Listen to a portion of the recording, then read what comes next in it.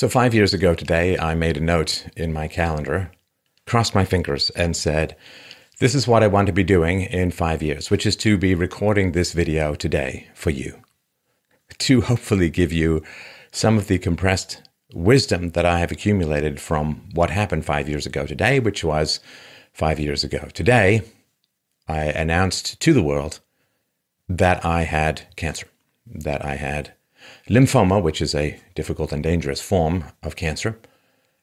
And the story of how it was found and the misdiagnosis and the delays that went on for a year or so up here in the socialist healthcare paradise of Canada, the system that I had paid into my entire life, I had to flee from and seek treatment, or at least surgery, in the United States. And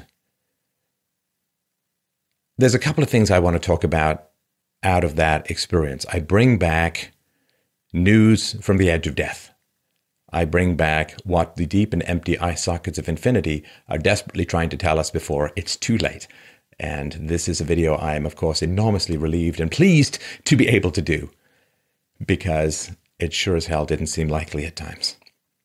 Now, this is what cancer wants you to know. This is what death wants you to know. First of all, you'll really find your friends through that process. You'll find people who'll support you, and you'll find people who'll walk away. A friend is someone who's walking in the door when everyone else is whistling and strolling out with their hands in their pockets looking away. First thing I want to say is thank you everyone so much for your support at that time. People stepped up and gave me love. People stepped up to help me out with bills. People just gave me an enormous tsunami of love and good feelings. Through my announcement, I found wonderful new friends. I found people well worthy of being discarded from my life. And it was a very clarifying, switch the lights on and see things starkly kind of moment. And thank you, my beautiful, wonderful listenership, so much. From the very bottom of my heart to the very top of my fuzz, I just want to thank you enormously for what you did during that time. I believe healing, survival, is to a large degree a social process. Your body will kick in if it finds that it's needed and it has value and your life is important to people.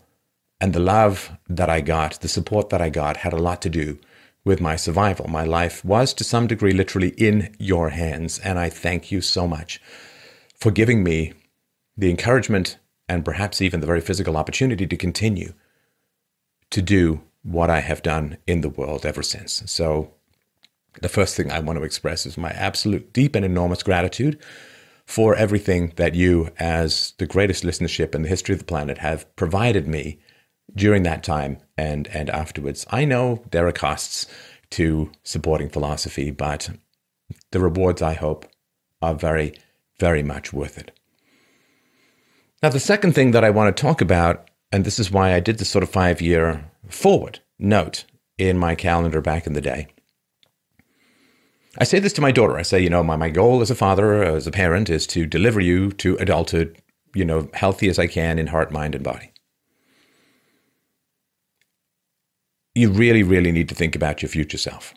I cast this grappling hook of expectation 5 years in the future, and here I am. Here I am. And where do you want to be 5 years from now?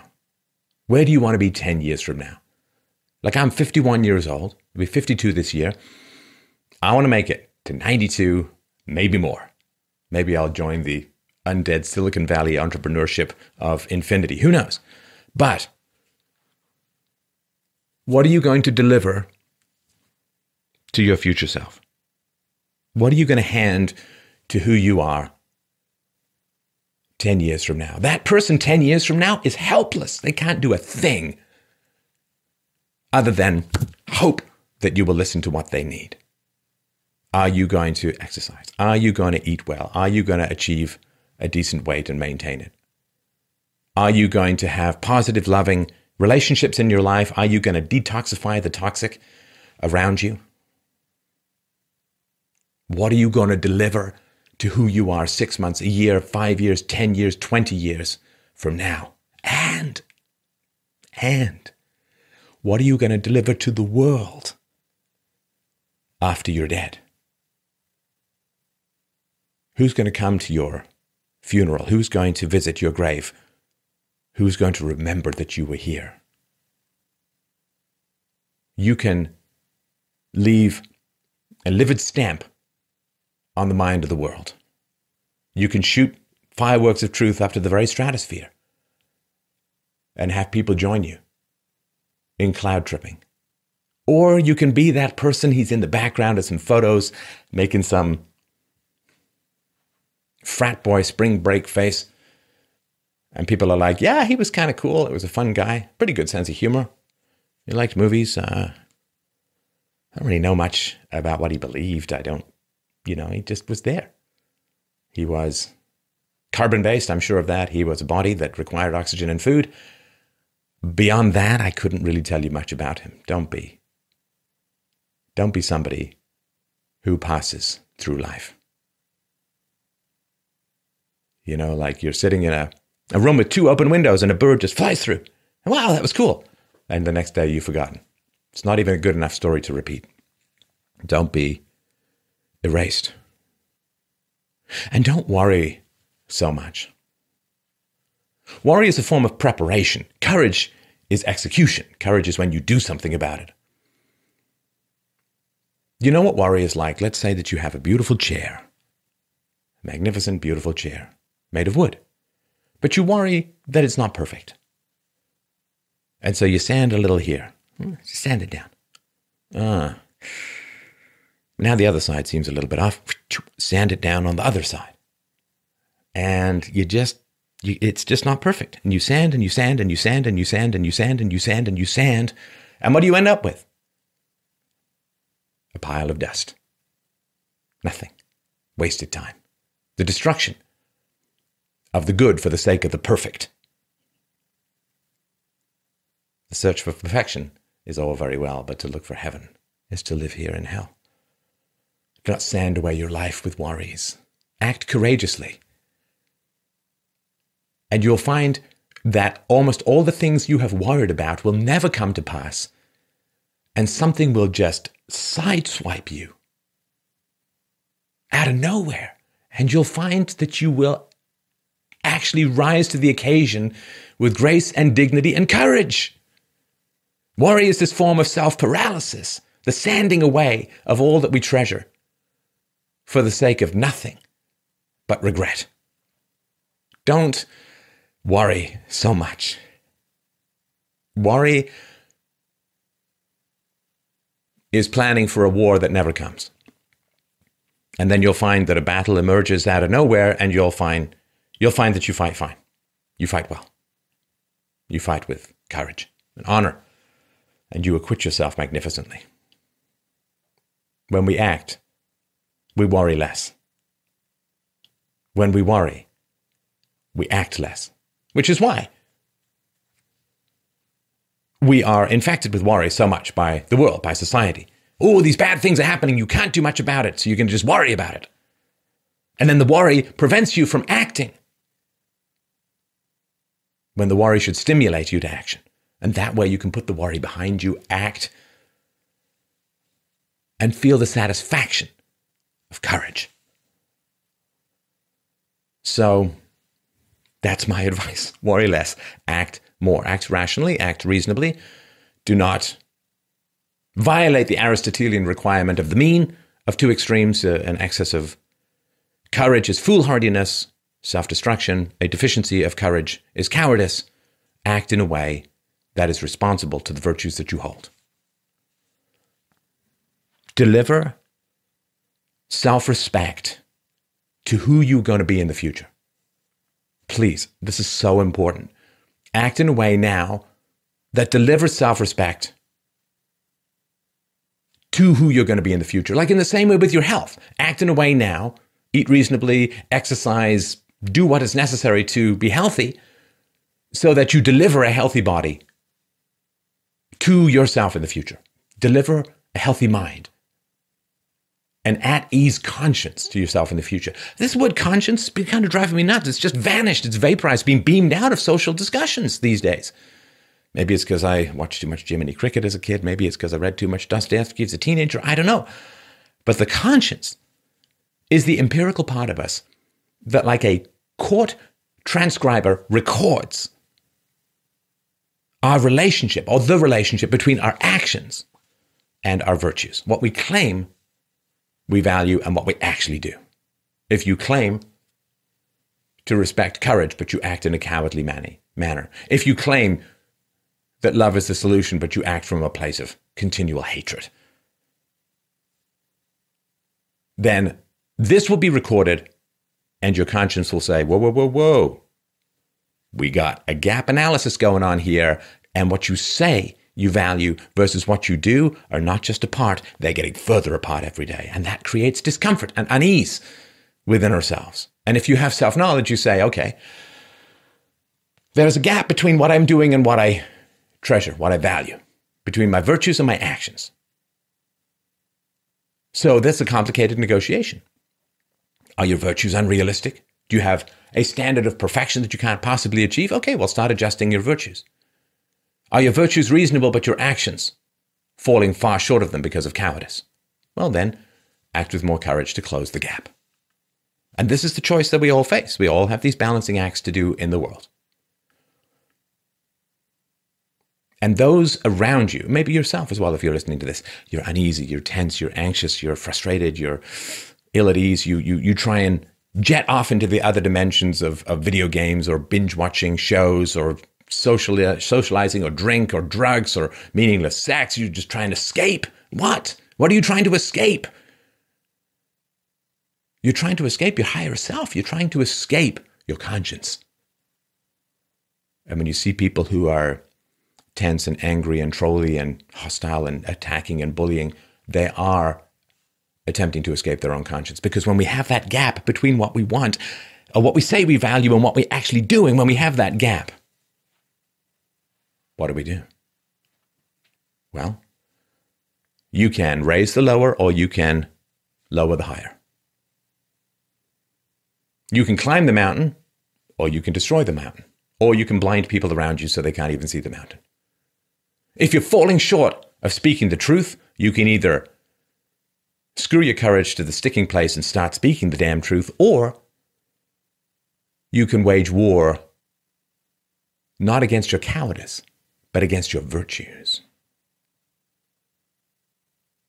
You can wage war not against your failures, but the very concept of success. I value the truth, you say, but you fail to speak it. Your conscience says you are a coward. And you can either then begin to speak the truth and respect the information that your conscience is giving you, or you can say, to hell with you, conscience, there's no such damn thing as truth. I'm not a coward. There's no mountain at all. And if there's no such thing as truth, no such thing as goodness, if morality is all subjective, if everything is subjective, if everything is relative, then you have nothing to aim for and you are free as you believe, as you imagine, from the restrictions and punishment of a disappointed conscience. But it doesn't work now, does it? If you are overweight, blobby, you don't exercise, you can either become more healthy or you can say, there's no such thing as health. Fit at any size. Does that change the biological reality of what you're doing to yourself? No. In fact, it ensures that the worst outcome that can occur will occur because you won't change your behavior to match an ideal standard of health or healthy behaviors. And the nihilism that is currently infecting the younger generations comes out of this. Comes out of this reality that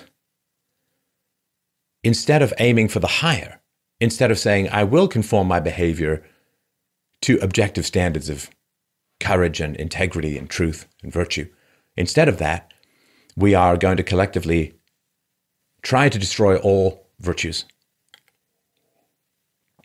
to destroy the conscience by destroying the ideals.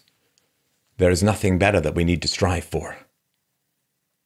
And everything then becomes, instead of striving for virtue, we then end up collapsing into a mere Darwinian striving for power, Kennedy style. We strive for power rather than for virtue because we have stripped ourselves of that which is fundamentally and elementally human about us. What is it that differentiates us from all other creatures? Our capacity for abstractions, our capacity for universals, our capacity for language that contains concepts. That is what makes us human. Not the reptile brain, not the hypothalamus, not the medulla. It is this front post-monkey beta expansion pack of rationality and universality. That is what makes us human. And if we strip that out, we turn our most powerful capacity for virtue, which is philosophy, universals within us, we turn it into a manipulative, world-destroying power that seeks only resources, power, domination, the subjugation of others. We turn those who we can converse with about the truth and virtue into livestock, into those who we bully and subjugate using concepts in order to feed our dopamine lust for power. Virtue or Darwin? These are the poles that we face. Don't let it happen to you. Don't let people tell you there's no such thing as truth. Don't let anyone tell you there's no such thing as goodness. Don't let anyone tell you there's no such thing as virtue. Those people are trying to blind you so they can rob you blind. Don't let it happen. To you, to those around you, to others, to your civilization, to the world. It doesn't work. I have seen enough people traverse the giant arc of life to know that it doesn't work. It is such a cowardly act. It condemns you within your own mind. And the conscience, you can drive it out if you want. You can drive it away from your consciousness, but it doesn't go. It doesn't vanish anywhere. It doesn't disappear. It doesn't cease to exist. It goes underground and starts to disassemble you from the spine up. It is larger than you. It is before you. It is broader than you. It is deeper than you. You inherited it. You cannot control it any more than you can command your liver to stop functioning. You cannot command your conscience to cease its operation. And so do not destroy the high values and virtues that you can achieve for the sake of avoiding the discomfort that you feel for failing to achieve them. Negotiate. Rise above. Be better. Be better. And avoid those who wish to dismantle the truth, who wish to dismantle objectivity and reality and rationality. They are a plague. Some can be saved. Others must be fought or avoided as best you can. They are the nihilistic predators of self-dissolution. They invite you to an easy grave of avoidance. They invite you to non-existence. They invite you to conformity in the present, which is always invisibility to the future. I didn't really know what he believed. Seemed like a nice enough guy. 12 minutes later, your entire existence is forgotten. So I wanted to say that. When you face death in this kind of way, it's funny, there is this push into a grave, like a very deep grave in a hole. And you can't really avoid it because in your mind you go there anyway. You fall into that grave. Nothingness. Anyway. Can't fight it. We are the animals conceptually able to visualize our own deaths. And when you face something like cancer, that's what happens. And you fall. Can't help it. And either you fall in or you bounce. Like the little trampoline over the coffin. It's a silly way to put it. It's a trampoline over the coffin. If you're falling, what can you do? You can shed the unnecessary. You can shed the extraneous. You can become lean and clean and maybe even mean. What falls is very different from what rises when you face death. What falls into the grave is very different from what comes out of the grave. What comes out of the grave of the mind with the knowledge of death is someone who has much less to fear. Because once you face that fear, is there really much left to fear? And once you have conquered that drive-by, once you have dodged those bullets, what is there left to fear? I mean, people are amazed at the courage with which I bring challenging and sensitive information to public view. Mean typing ain't got nothing on the Grim Reaper, my friends. And I want you to have that courage without having to go through what I went through. That's what I'm sort of trying to transfer to you as best I can at the moment. You are far stronger than you think you are. You are far more courageous than you think you are. You are far more powerful than you think you are. You are far more full of meaning than you think you are. And people will try to shame you into avoiding the little courage that builds to the big courage. The little pushback against somebody who's bullying someone else. The little supports that you can provide to someone who's being bullied. These little butterfly effects build the greater courage. And they can inspire you don't even know who. Who could your actions inspire? You don't even know. It could be somebody just passing by who decides to change their life without ever talking to you just by seeing what it is that you're doing. That is courageous. You are far more powerful. We are all so intermingled in this world. We live in a world of socialized physics where every touch, we are all caught in a web. Every tremor transmits, especially with the internet now. Every tremor transmits to everyone. Little acts of courage, like little acts of being healthy, add up to robustness. And a lot of times we want to wait for some big trial in order to display our courage. When I see someone who's being robbed, I'm gonna... No. It's the little things that count. It's the little things that add up. And we avoid the little things because that's what we can do. That's what we can act on. And whatever we can act on is what we're most scared of. So often. And so speak the truth. Be courageous. If people don't like what you're saying, invite them to debate. If they rail against you, invite them to treat you better. If they attack you, avoid them. Save who you can save. Triage 101. Who can you save? Who can you not save? Who's going to survive without you? Who's going to die no matter what you do? Who can you save? But first of all, yourself. First of all, yourself. Deliver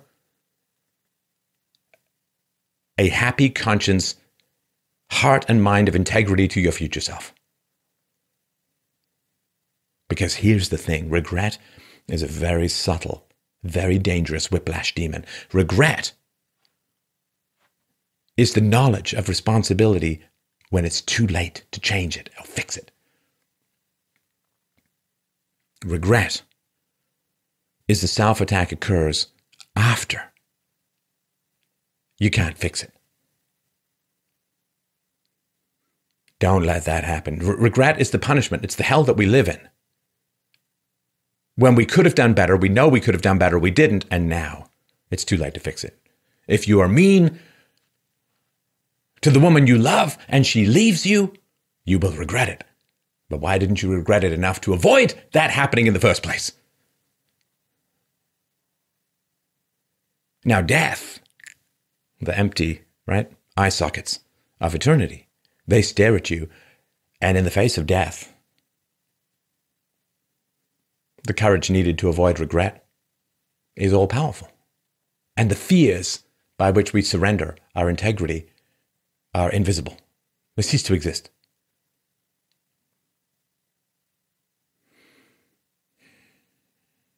If you could go to your deathbed and come back, it's on my very first video, if you can go to your deathbed and come back, what would you say to yourself? Would you say to yourself, boy, I wish you'd played more video games. Wish you'd binge-watched more empty shows. Wish you'd spent more time drinking and screwing and taking drugs. You wouldn't. And we live long enough now, these days, that regret can be a multi-decade demon that sucks out the bone marrow of any joys you might contemplate. Don't do it. Don't do it. Act with courage now. Act with resolution now. Be bigger than those around you can even fathom. A lot of times, the people who end up achieving great things in the world, in life, come from very compressed and dysfunctional backgrounds. Because to get out of that mess, you have to push and strain and develop your musculature to the point where you seem to have superhuman powers when you finally break out of the icy biodome of dysfunction. You strain and you push, you break free, and people are like, how can you leap so high? How can you carry so much? It's like, but just to walk among you, I had to become superhuman. And never underestimate how many people you can inspire by simple acts of truth and virtue and courage and goodness. We act, of course, because we wish to do good, to be consistent, to speak the truth. Because I don't want to be self-erased for fear that speaking the truth will result in attack. Once you've faced the grave where no more truth is possible, the truth becomes all too wonderful. An entity to hold and to follow. There's something else I think that's important as well that really occurred for me after surviving cancer, which is, I have this relationship to philosophy that is kind of the same as I think a lot of people's relationship to God. So what does God want of me? What does virtue want of me? What would Jesus do? I have this with regards to philosophy, that I say, what does philosophy need of me today? What does the world need of me today? When you act with courage, you become ego-less. It's not about vanity. It's not about praise. It's not about approval. It can't be. Integrity can never be about approval, because integrity is required because we're so tempted by our need for approval. We're social animals. We evolved that way. But being of service, having the humility to say, well, I have particular talents. What does the world need of me today? What does the future need of me today? What does philosophy need of me today? What does virtue need of me today? These are very powerful things. When you're serving a greater cause, you don't worry as much about your own concerns. And it's a wonderful thing. If you worry too much, it's because you're aiming too low. If you have a high enough goal, your worries will vanish. You can't see ants from the top of the mountain. One way to avoid paralysis and worry is to have ridiculously lofty goals. And then you get so consumed with the pursuit of those goals that you forget to be afraid. And that's a beautiful thing. And if your goal, as it was 5 years ago, was job 1, don't die. That's my big goal. Don't die. If you achieve that, what else really is there left to worry about? So, these are the things that I wanted to talk about when I wrote down 5 years ago what I wanted to talk about if I achieved job 1 called Don't Die. I didn't die. I didn't die at all. What I really did, which I'm hoping to share with you, is not how to not die, but rather how to really live.